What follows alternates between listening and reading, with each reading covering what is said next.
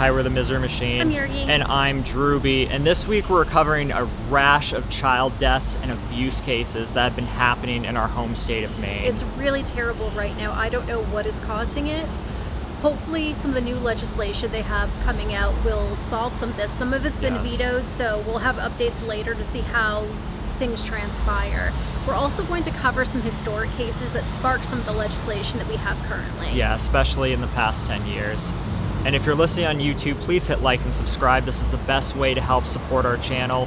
Doing smaller cases like this, it's not easy to get it out there in the YouTube algorithm. And having our platform be raised like this helps get more attention on these smaller cases, especially one like this that means an awful lot to us. Absolutely. But without further ado, what the hell is going on in Maine right now?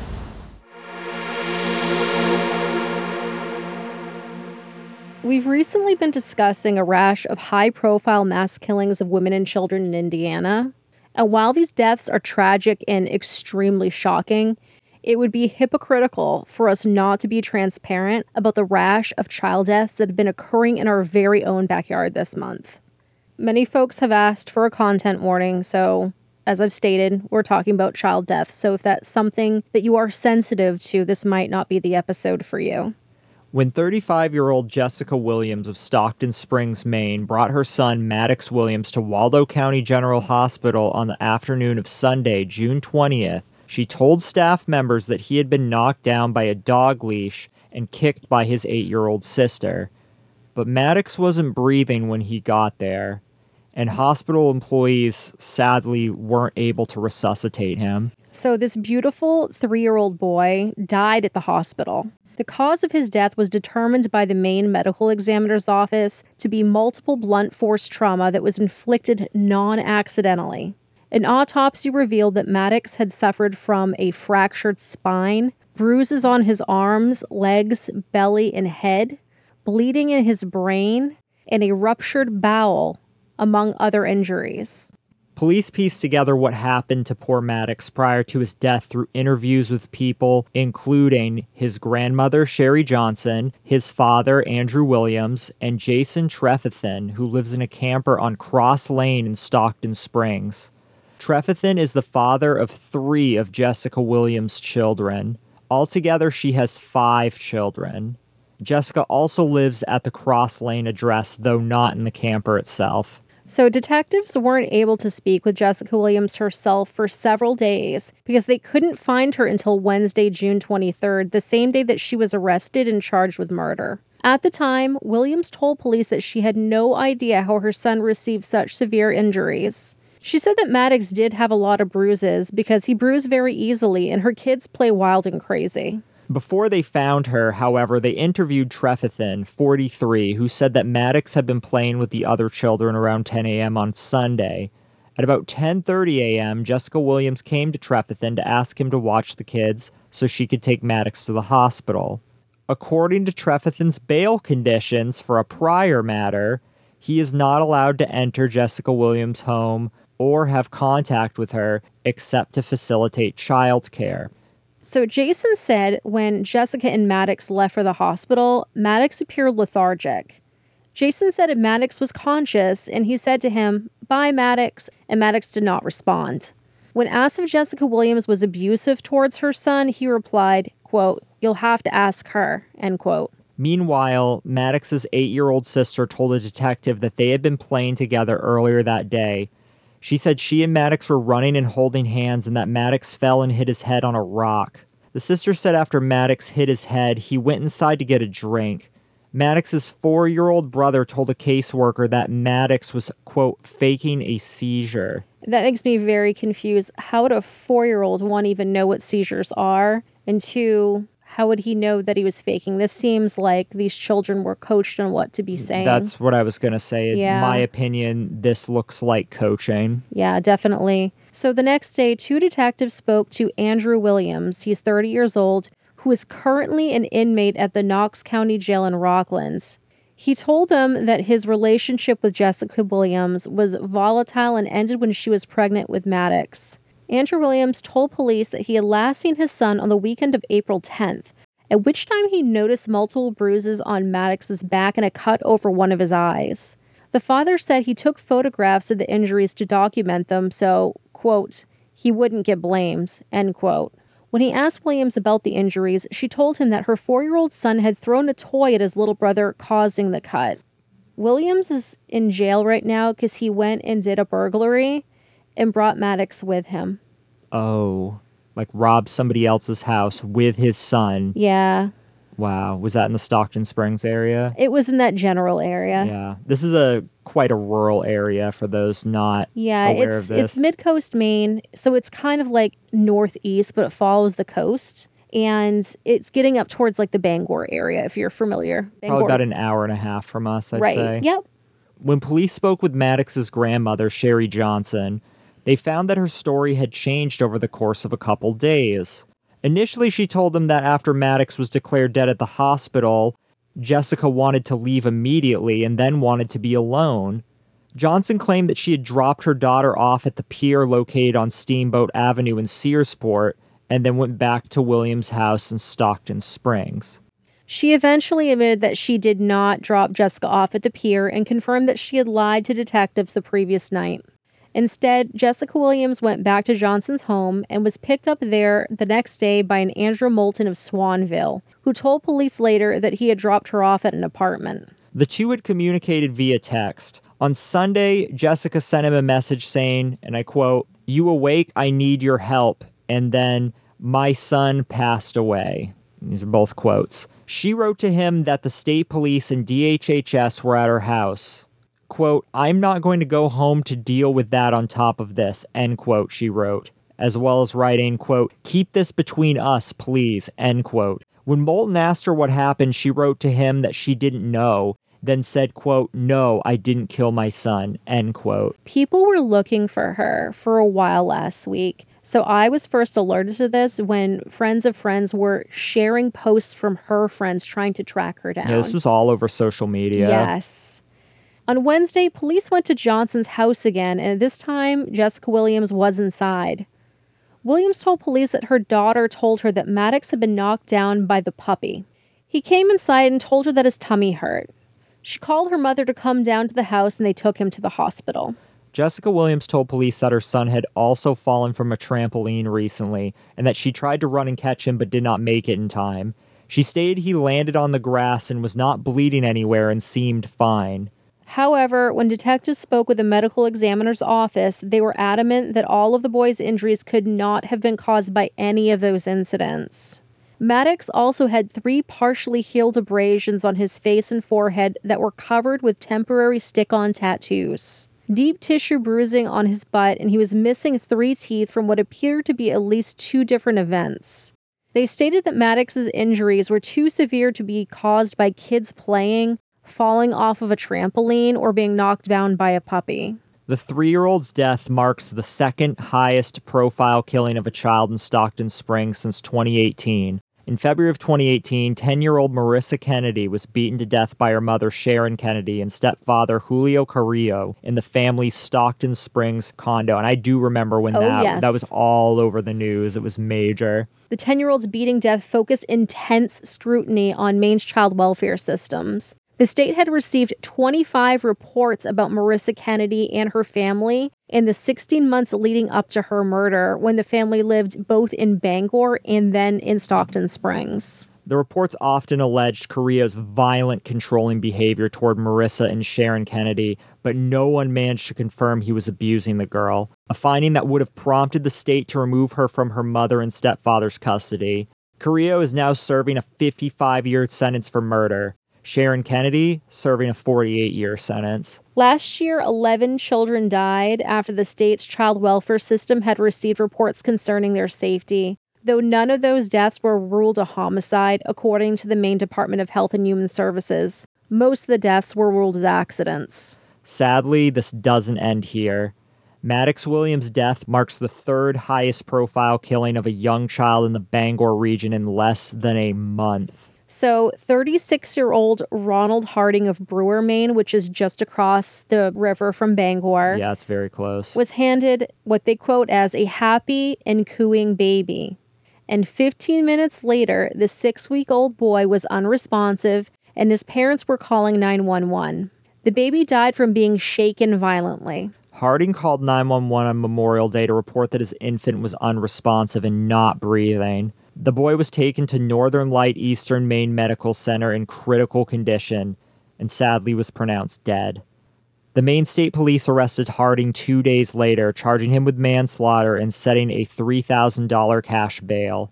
Less than a week later, on June 6, 28-year-old Hillary Goding was charged with manslaughter in the death of her 3-year-old daughter, Haley Ann Goding, in Old Town. And Old Town is another small mill town in the area. It's kind of like a twin city to Orono, where the University of Maine is. So Goding called 911 after saying her daughter was unresponsive and not breathing. And again, the 3-year-old was taken to Northern Light Eastern Maine Medical Center, where she died.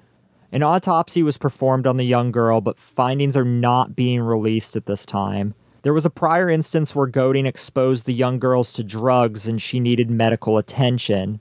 If convicted, Goding faces up to 30 years in prison and a fine up to $50,000 on the manslaughter charge.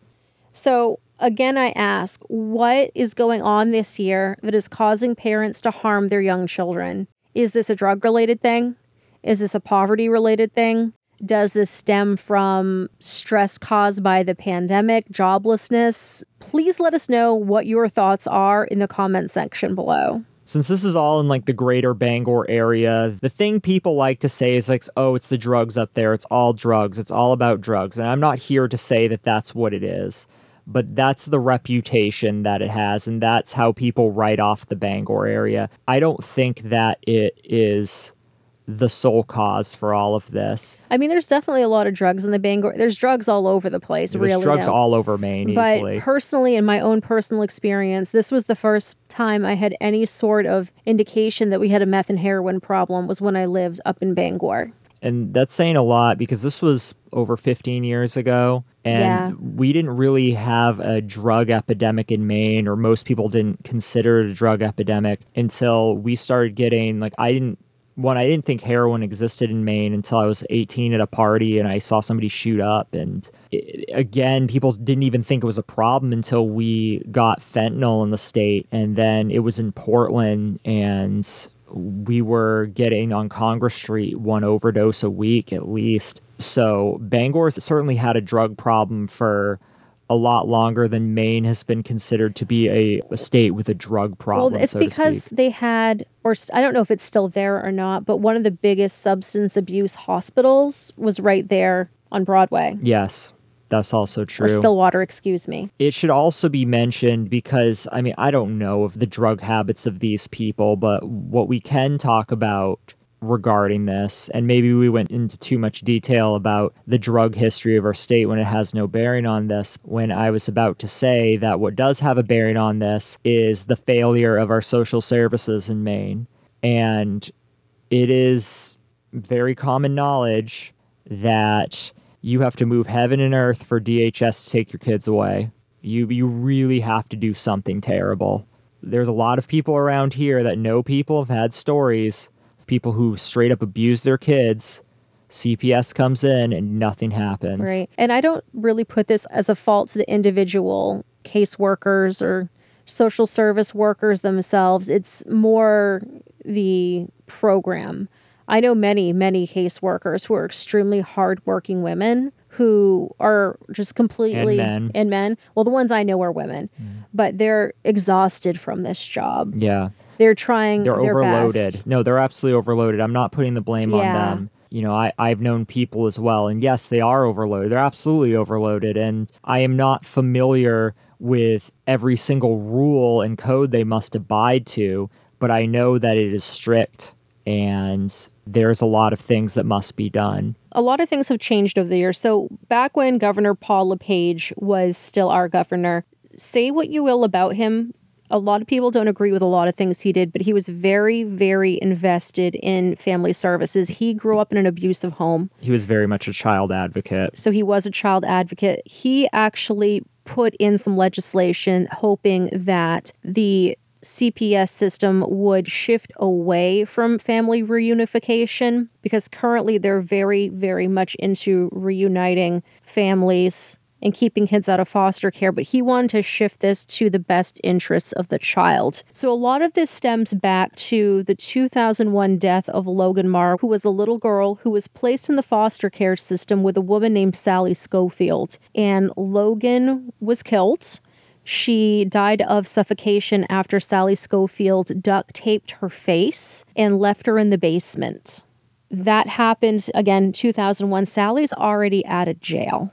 Do you know how many years she got? I don't know off the top of my head, but I don't believe it was a full sentence. I believe it was she was sentenced to 25 years, but she didn't do all of it. I don't have a ton of examples, but it just seems like in recent memory, when I hear of mothers killing their own children or committing heinous child abuse, that they don't end up serving full sentences, they don't get life, they don't even do 10 years. Right. They seem to get released early. And I don't want to really get too much on the Sally Schofield case. I think it would be a good story to cover in full in the future. Absolutely. But from there, they started to want to not put so many kids in foster care and rather place kids with other family members that could keep them, or at least somebody that they were familiar with, which I guess that's a really great idea. However, it causes problems later. So I don't know if Drew wants to speak to this or I could speak to this, but back around the time when Marissa Kennedy was murdered by her parents, there was also the same year a little girl named Kendall Chick, who was 4 years old, who died in Wiscasset after she was taken away from her parents and placed in the custody of her grandfather and his grandfather's fiancée. Kendall Chick was born drug dependent and developmentally delayed, was taken away from her mother and was given full custody to her paternal grandfather. His name was Stephen Hood. And Hood's fiancée, one Shauna Gatto, from my understanding, it was mostly Gatto taking care of Kendall Chick. And she was also taking care of two of her own biological grandchildren. They were 4 years old and an infant. I'm not sure of the infant's age, but the primary focus of the abuse here was Kendall Chick. I believe for a bit they were wondering if Stephen Hood was responsible. I believe he was cleared of all wrongdoing. He was away at work, I believe, while Gatto was home, and Gatto basically squeezed her to death. Yeah. Ruptured her internal organs. Yeah, her pancreas was completely lacerated, and the medical examiners that handled the autopsy found that this wasn't crushing or anything like that. It was like literally she had been squeezed to death. So apparently this recent trauma to her abdomen that lacerated her pancreas occurred somewhere between 1 hour to 12 hours before she died. It was closer to the shorter end of that in the medical examiner's opinion. She was also found with bruises all over her body. Her defense was that, since she's developmentally delayed, she falls a lot. She hits herself. All these bruises are from falls, and so the fall must have killed her. But medical examiner said this is definitely consistent with squeezing, crushing, not a blow or a fall that would just happen spontaneously. There was one instance where she had texted Hood, basically claiming that she had run into the coffee table. Yeah. And then was angry because... Yeah, she basically went to the bathroom over the floor after. The trial took a little while. There were two medical examiners' statements that were conflicting with each other, but finally Gatto was convicted. She's currently down in, I believe, Wyndham doing her time at the women's prison, and she's doing 50 years. She was convicted of... depraved indifference murder. Yes, that's one I had not heard before. Yes. Very specific, but... Yeah, so I think it really should be like murder too, where you're not intending, but what you did specifically you would think that would fall into murder too, right? Right, because you'd think depraved indifference would be, I just didn't give you proper care. Yeah, I didn't feed you or something like that. I didn't feed you or wash you. But you assaulted a child. Right, you're crushing her. You may not have done it with the intent to kill, but people get into fights and end up with murder one all the time, even when they weren't assaulting someone to kill them. You would just think in this case, even if she did get murder one, I would be like, okay, that's fine. Yep. It's because women get off way easier. Especially when it comes to murdering children. Right. For whatever reason. So right now there's been some drama in Maine state legislation. They have been trying to push, since Logan Marr, a bill that would allow them to separate the Department of Child and Family Services away from the Department of Health. Really what this will do will allow a budget of, I believe, $1.7 million to be allocated specifically to this new department. but it got vetoed. Yeah, so Senator Bill Diamond, he's a Democrat from Windham, a city in Maine, town, whichever terminology you want to use. We use them both here. I think it qualifies more as a town. It's a smaller city or a bigger town. I don't know. Some people would call Lewiston a smaller city, but it's a bigger city when it comes to the perspective of Maine. Anyway, regardless, Bill Diamond's thought process with this is that if you make this its own department, we can get its own funding, and it doesn't have to be spread among the full breadth of social services. So that way these kids can get the funding and the care that they need, because we don't have enough social workers right now. We don't have enough hands on deck. We don't have enough manpower or enough resources, so a lot of kids are falling through the cracks. So this bill made a lot of sense on paper. However, Janet Mills, who isn't a lot of people's favorite governor, did veto this. Her administration did not feel this was necessary. She felt it was conflicting with current legislation they were trying to put through, which involved hiring more social workers. But I don't know why you would need legislation for that necessarily. So right now, due to the deaths that we already spoke about, they are bringing in an outside agency to investigate any possible wrongdoings by CPS. And I believe they're going to be also investigating a case of a child in Temple, Maine, who died from a self-inflicted gunshot wound recently, as well as a young autistic boy in Windham, the town we just spoke about, who died after wandering off, although they haven't stated whether or not they think there's any wrongdoing. It could have been he just wandered. Yeah, they've been quiet about that. That child was also born developmentally delayed. It's hard to say, but they're investigating it. Now, do you know if this, when you say outside agency, is this basically meaning outside from the private sector or outside the state of Maine? So I believe it is indeed private sector, and they are also an outside of the state agency. Okay. They're not in Maine. I know a lot of people might be wondering why shine a light on this, that this is happening everywhere, that they have stories of their own, especially if you're listening from another state. But having this been something I've grown up kind of seeing, hearing about all my life, this was important to shine a light on. And I feel like in this day and age, things should have gotten better by now. And I really think since the time I've been alive to now, it really hasn't gotten that much better. Maybe in some small ways, but still seeing things like this, it's disgusting. It needs to be talked about. And I don't think we're talking about it enough. And if you're seeing this in your own home state, I encourage you to bring it up as well. We would love to talk about it as well.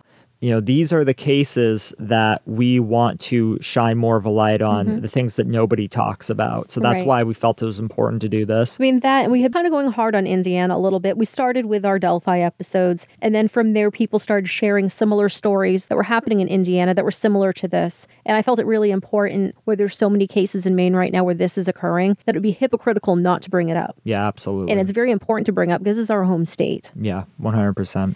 So if you are concerned about a child being neglected or abused, and you are in the state of Maine, feel free to call the 24-hour hotline at 1-800-452-1999 or dial 711 to speak to a CPS specialist. They can be made anonymously. And for more information, visit the maine.gov DHS reporting link, which we'll have in the description. So if you appreciated this episode and you're listening on YouTube, if you could hit like and subscribe, this is the easiest and best way to support our channel. It goes a very long way. If you're listening on the other platforms, hey, and subscribe there too. Also goes a long way. We are a podcast. We are not just a YouTube channel, and we welcome listeners on every platform that you wish to listen on. We also have a very lovely group of people that have decided to go that extra step to subscribe to us on Patreon. So let me thank those people now. Thank you, Eddie, Rowan, Marky, Holly, Ashley, Vu, Serena, Chloe, Mark, Tara, Sophie, Neil and Karen, Dave and Karina, Dakota and Kitty, Jen, Mo, Jenny, Nora, Robin, Tom, Kaylee, Alex, Jacob, Victoria, Bailey, Stephen, Casey, Ciasia, Amanda, Patricia, Alexis, Corrine, Sarah, Catherine, Jody, Jacqueline, Sally, and Levi, our highest tier Patreon supporter. There's his lovely picture right now. And if you too want to subscribe to us on Patreon, patreon.com/themiserymachine, you get access to all of our secret episodes. You get access to our secret Discord and Snapchat groups, and you may even get a postcard. Haunted one. Patreon.com/themiserymachine. I also have a little bean here. I wonder if she'll make a bean noise.